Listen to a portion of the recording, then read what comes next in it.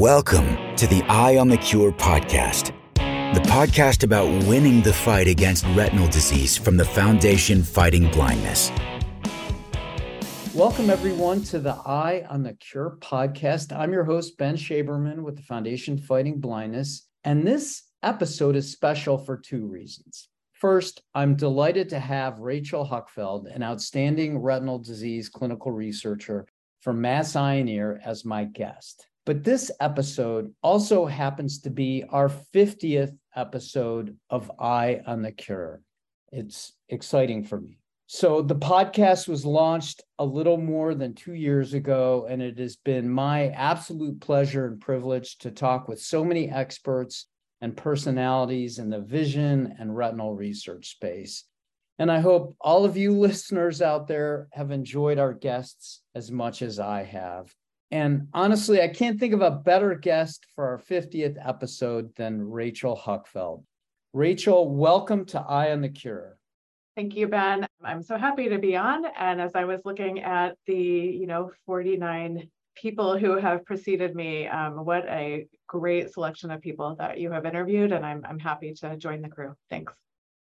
You're welcome. And you are keeping up the tradition of having good guests on Eye on the Cure. So let me give our listeners a little background on Rachel. Again, she's a clinical researcher and assistant professor of ophthalmology from Mass Eye and Ear at Harvard in Boston, of course. And she is a member of the Berman Gunn Lab for the study of retinal degenerations. That's the first ever research lab funded by the foundation, and that funding started back in the early 70s. And Rachel earned both an MD and PhD in neuroscience from Washington University in St. Louis. She received her BA in biology and psychology from Washington University and graduated summa cum laude. Impressively, she's completed fellowships with Dr. Jean Bennett at University of Pennsylvania and Eric Pierce at Mass Eye and Ear. And today she participates in many clinical trials. We'll talk a bit about that. She's co-chair of the Foundation's Clinical Consortium, and she is director of the Inherited Retinal Degeneration Fellowship at Mass Eye and Ear. So Rachel, to start off, I'm just curious what inspired you to become a clinical research in the inherited retinal disease space. That is not an obvious choice for a career, but obviously we're happy you did that. But what inspired you to get into this field? That is an interesting question. And it's not like from childhood on, this is where I wanted to be. It was really a set of serendipitous kind of events and encounters, I think.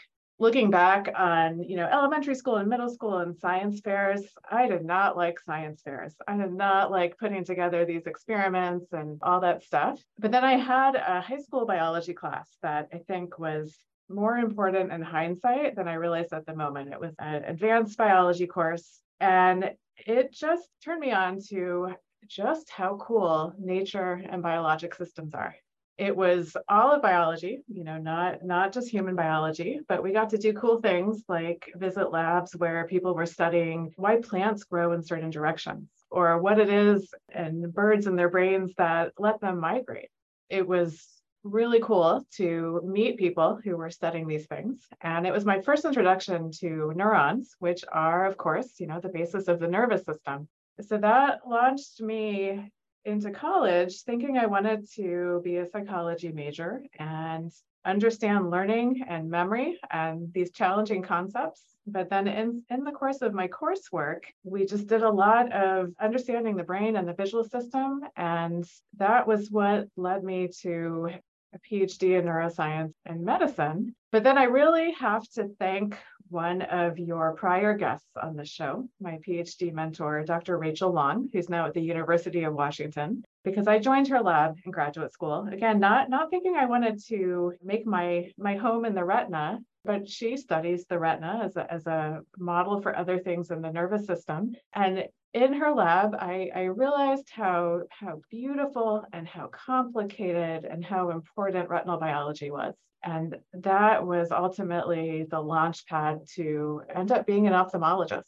And then as an ophthalmology resident, we are exposed to every single aspect of ocular diseases, as we should be. And I went into that open-minded, but I couldn't get over really being intrigued and fascinated by the retina and what went wrong to create blinding diseases. And I'm kind of rambling, but here's where the serendipity comes in. Eric Pierce had just arrived at Mass Eye and Ear, and I was looking for a research project and looking for next steps, and some conversations and interactions with him led to me going to Jean Bennett's lab, which was a totally transformative experience. And then conversations with other leaders in our field over time, including people like Jackie Duncan and Mark Panisi and Ed Stone, just kind of set me step by step on a path that led to where I am now.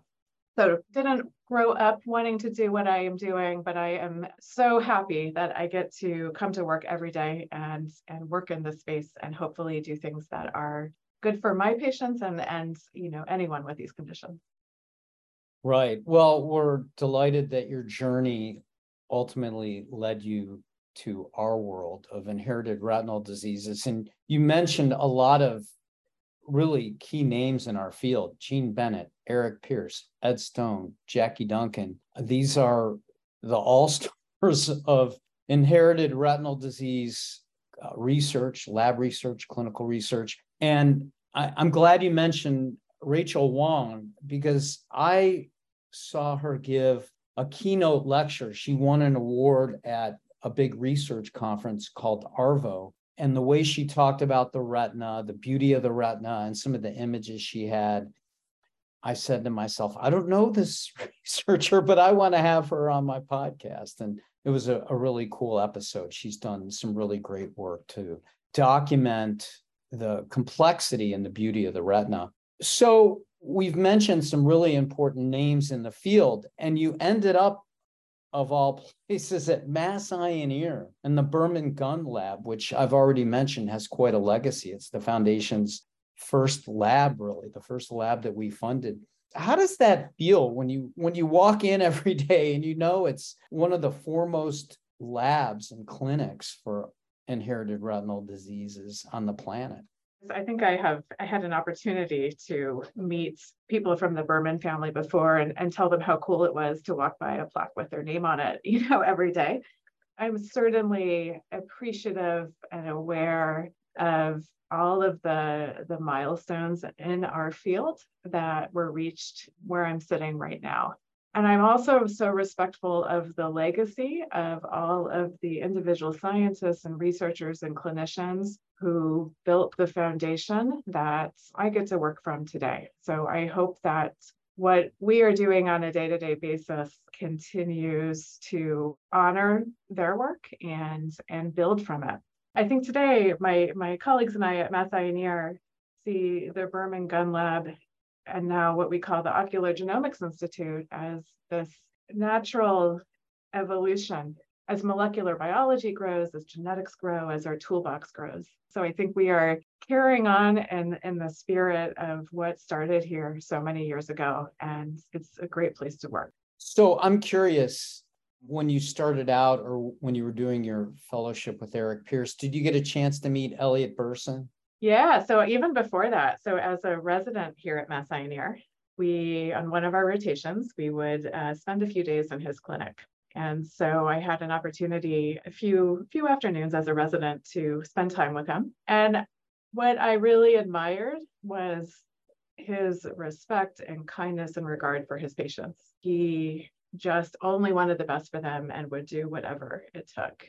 I think the chair that he used to see patients is still, like what he would actually sit in when he was doing exams, is still in our clinic. And I try to avoid that one. It's not so comfortable for me, but his legacy is there physically and more metaphorically. Right. That's great that his chair is still there. And yeah. I'm sure a lot of our listeners know who Elliot Burson is, especially people who've been with the foundation, been in our circle for a long time. But for those of you out there who don't know, he is really the researcher that brought the Bermans and the Guns together to create the foundation. And as we've said, it was the first research lab created. So quite hallowed ground, the Berman Gun Lab. So another thing I wanted to hear about, Rachel, is what your typical work week looks like, because I think many doctors spend most of their time seeing as many patients as they can on a given day. It's kind of the way our medical system works. Patients come in for a brief time, they get to see the doctor, they get examined by the doctor, and in most cases, pretty quickly, they're sent on their way. But you work a little differently, and you do a lot more than just see patients. Can you talk about what your typical week is like? Yeah, I'll start with what our clinic is like, because as you've already alluded to, we have a special space, and I am grateful to our hospital department for allowing us to practice the way we do. We have the good fortune to not have to see as many patients as quickly as we can in the IRD clinic. And that's not to say that our colleagues elsewhere and that my department, who have higher volumes, don't take exceptional care of their patients. But we have the luxury of being able to slow down a little bit. And I think that's really important because it gives us time to talk to patients and their families about these diagnoses, really take the time to educate them about the testing we're doing, why we do it, what it's showing us, so that hopefully they leave our clinic knowing a lot more about their diagnoses than they came in knowing. Part of that discussion too is what is happening with clinical research. Sometimes what's happening with preclinical research. What are the types of strategies that we hope will be reaching clinical trials? So we spend a lot of time talking, which I'm really grateful we get to do. In a typical week for me, I have 2 days of clinic seeing IRD patients. My other 3 days fill up pretty quickly. I will say that until about this time last year, I had a 3rd day of clinic every week that was primarily focused on more general retinal conditions. So that included age-related macular degeneration, diabetic retinopathy.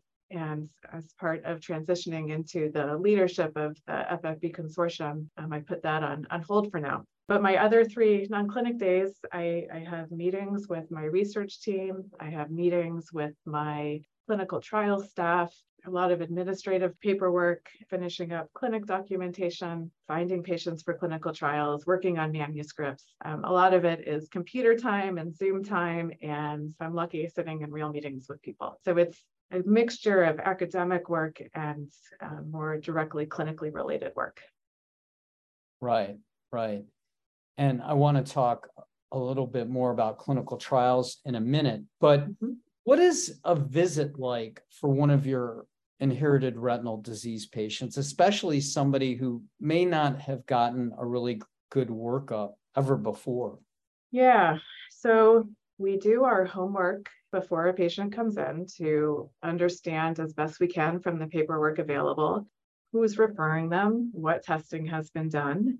Sometimes that means looking at a 1-page note. Sometimes that means looking at a stack of documents, because we really try to start our discussions and start our planning with acknowledging what has already been done. But with that in mind, when a patient comes to clinic, either myself or our clinical fellow, who is a trained ophthalmologist, just getting extra training in retinal dystrophies, will start most visits by sitting down with the patient and just talking, hearing about the history of their vision over time, whether that is something was noticed 6 months ago or they've been having difficulty for years or decades. We talk about the diagnoses they've been given over time, what information has been made available to them. And we also make sure we understand somebody's greater medical history, because sometimes there are clues in there clues that might be related to their retinal condition. And we also spend a lot of time talking about family history. With that discussion under our belts, we finalize a plan of what clinical evaluation makes sense for that person on that day. And for someone who is brand new to us and hasn't had much of a workup before coming, our standard battery looks at how vision in the retina function, and then what is the anatomy of the retina. So we start with pretty standard stuff, measuring vision on the eye chart.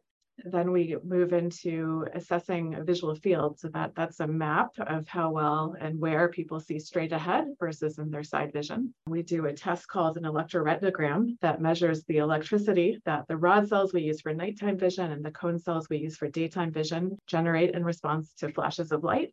And then we move on to taking different types of pictures of the retina that show us different but complementary things. And that usually gives us a pretty good sense of structure and function and how they're related. Sometimes there's a few extra tests we might add in. At that point, we sit back down with the patient and do our own exam and start talking about what we found, how we put it together as a clinical diagnosis, what we think next steps are, what our recommendations are, and we make sure that through that process, we answer any questions that a patient or their family have. And I keep saying we, because we, as you alluded to in the introduction, we have a clinical fellowship training program. So my colleagues, Eric Pierce, Jason Commander, and I, when we're in clinic, we work very closely with a clinical fellow who, again, wants to develop expertise in taking care of patients with retinal dystrophies. So it's an interactive process. That's great. And how long is a typical visit? It can be lengthy. For a brand new patient to us, it can take 3 to 4 to 5 hours to get through everything. Not that all of that time is spent talking or examining or testing, just sometimes there's little waits for different steps in the process. And I should have added that often after seeing me, the next step is to see one of our clinic's genetic counselors, either to review genetic testing that had already been done, or perhaps to start the process brand new. So Right. a new patient will spend a good chunk of time with us. A patient who has seen us before and maybe is coming back for just periodic follow-up can be a shorter visit. Right. And I know a lot of patients may have visited many doctors and been on a pretty long journey by the time they reach you. Do you find that many patients and families have a sense of release or affirmation after they've spent so much time with you learning about their condition and helping them understand what's going on? Sure hope so. If they do, we're doing our job well and we're communicating well.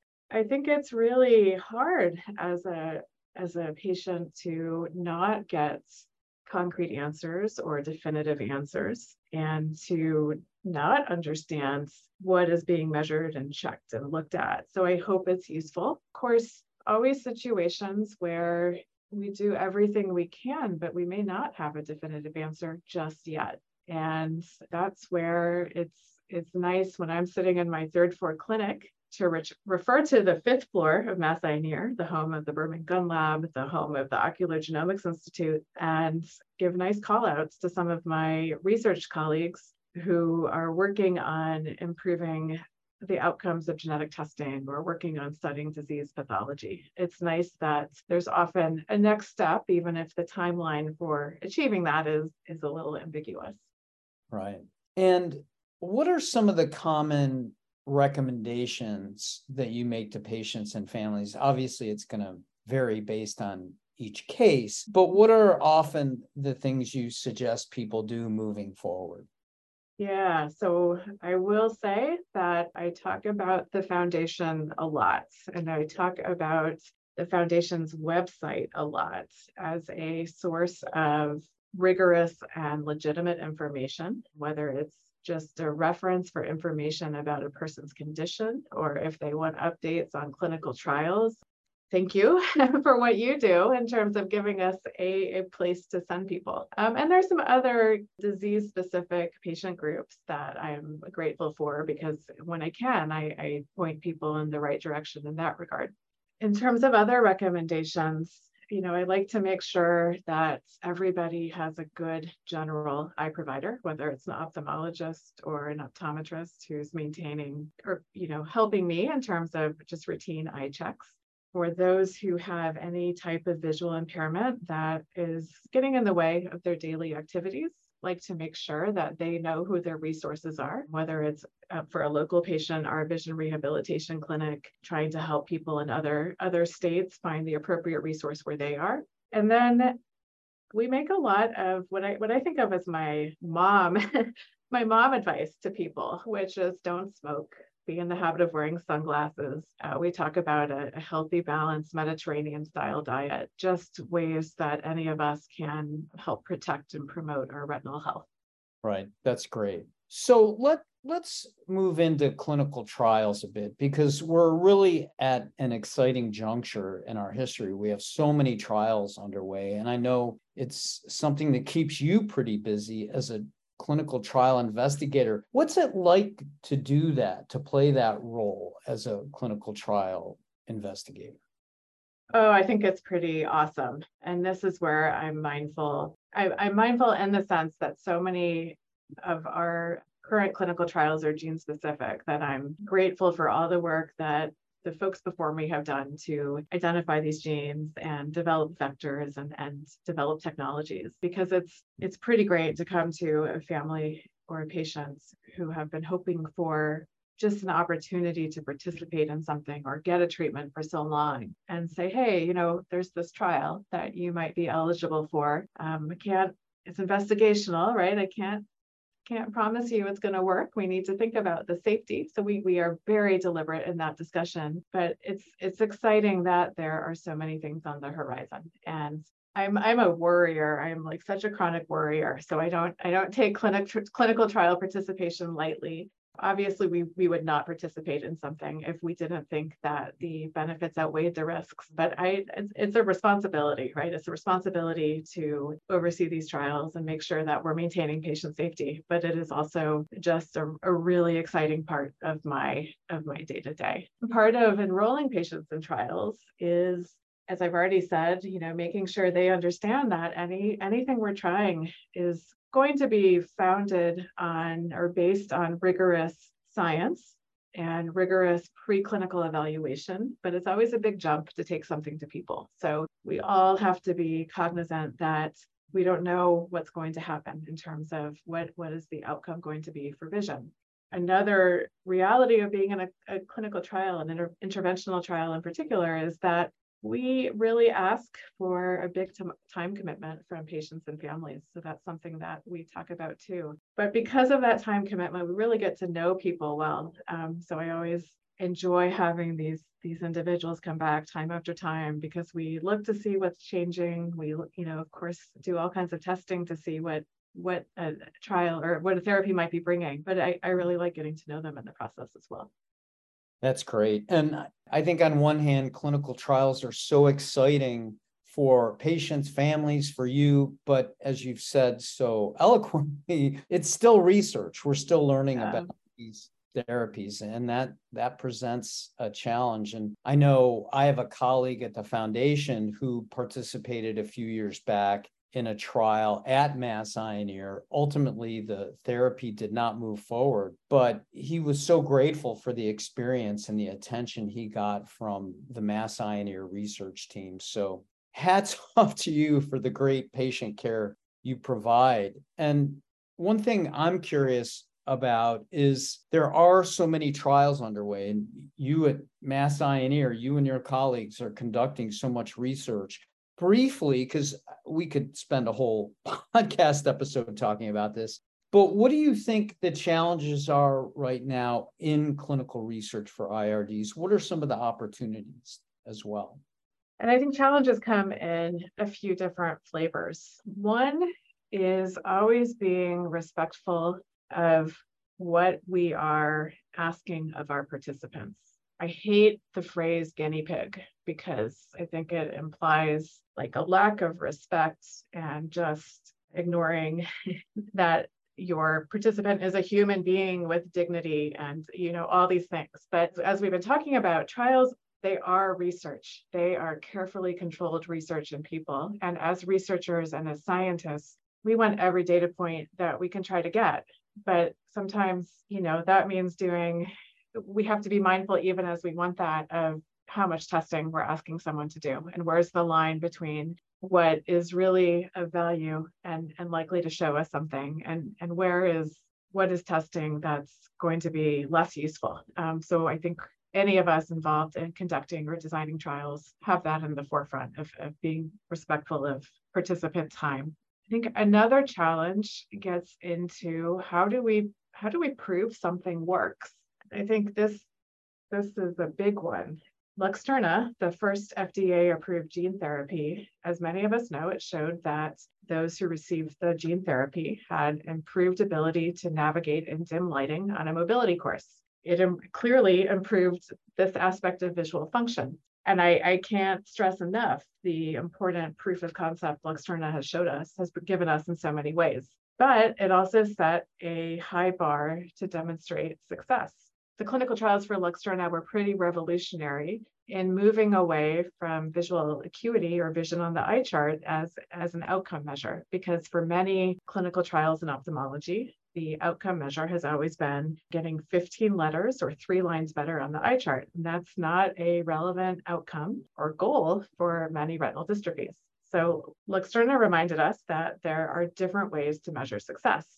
I think a challenge in IRD research, though, and IRD clinical trials compared maybe to other areas of ophthalmology, is that, as I've already said, visual acuity may not be the best outcome. And we may achieve success even without hitting a huge degree of improvement in visual function. So what if a therapy doesn't make somebody a lot better right now, but what if it slows down progression and changes the slope of disease? That could be a worthwhile therapy if it's safe and if there's enough change from the natural history. We've seen the FDA accept this as a legitimate outcome or an approvable outcome for a drug that was approved this year for geographic atrophy and dry age-related macular degeneration, where this drug that's injected into the eye doesn't help people see better right now, but it slows down the expansion rate of the area of atrophy that contributes to poor vision. So the FDA has shown us that for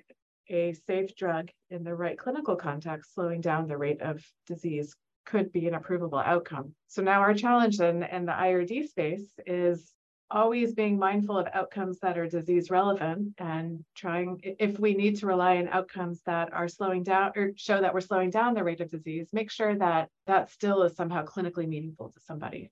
A little bit of rambling there, Ben, but I hope you you took home the points from that. Oh, I did. And I'm sure our listeners will as well. And I'm glad you talked about endpoints, because we've had a few clinical trials that have shown some efficacy, but haven't met the endpoint to get approval. And we as an organization and the research community in general are working with the FDA so we can come up with better endpoints so we can get more therapies across the finish line. And I know you and your colleagues at Mass Eye and Ear are very involved in that effort, so we appreciate that. And I want to add, you mentioned Luxturna, and I believe it was your colleague Jason Commander who did the first injection, FDA approval injection of a Luxturna patient. Yeah, that's correct. And others were right behind him, but Right. It was a really exciting moment. And I think of some of the things we heard from that patient afterwards. And, what is this, like 6 years later, it still kind of gives me chills. So a very impactful, exciting day. Agreed. So to finish out, I want to shift gears a little bit. And I think you might have answered this question a little bit, but who are some of your heroes, both in your professional work, your field, but also maybe some personal heroes? Yeah, I might reframe how you ask that and say, who do I aspire to be like? Because I hear heroes and I think capes and, boots or whatever, but who do I aspire to be like? And I think professionally, I've already mentioned a lot of names of people in our field who, to me, they really exemplify having a long-term goal and having the creativity and flexibility and perseverance to get there. Curing blindness, that's not a linear path.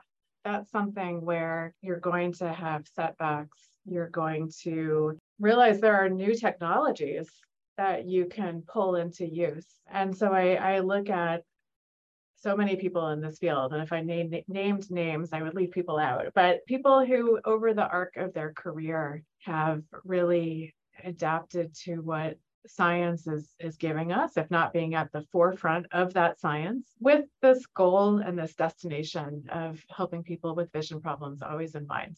I'm not quite brand new in my career, but I'm still early enough that I have a long time ahead of me. So as I think about what I want my trajectory to be, I'm mindful of all these folks as role models for that.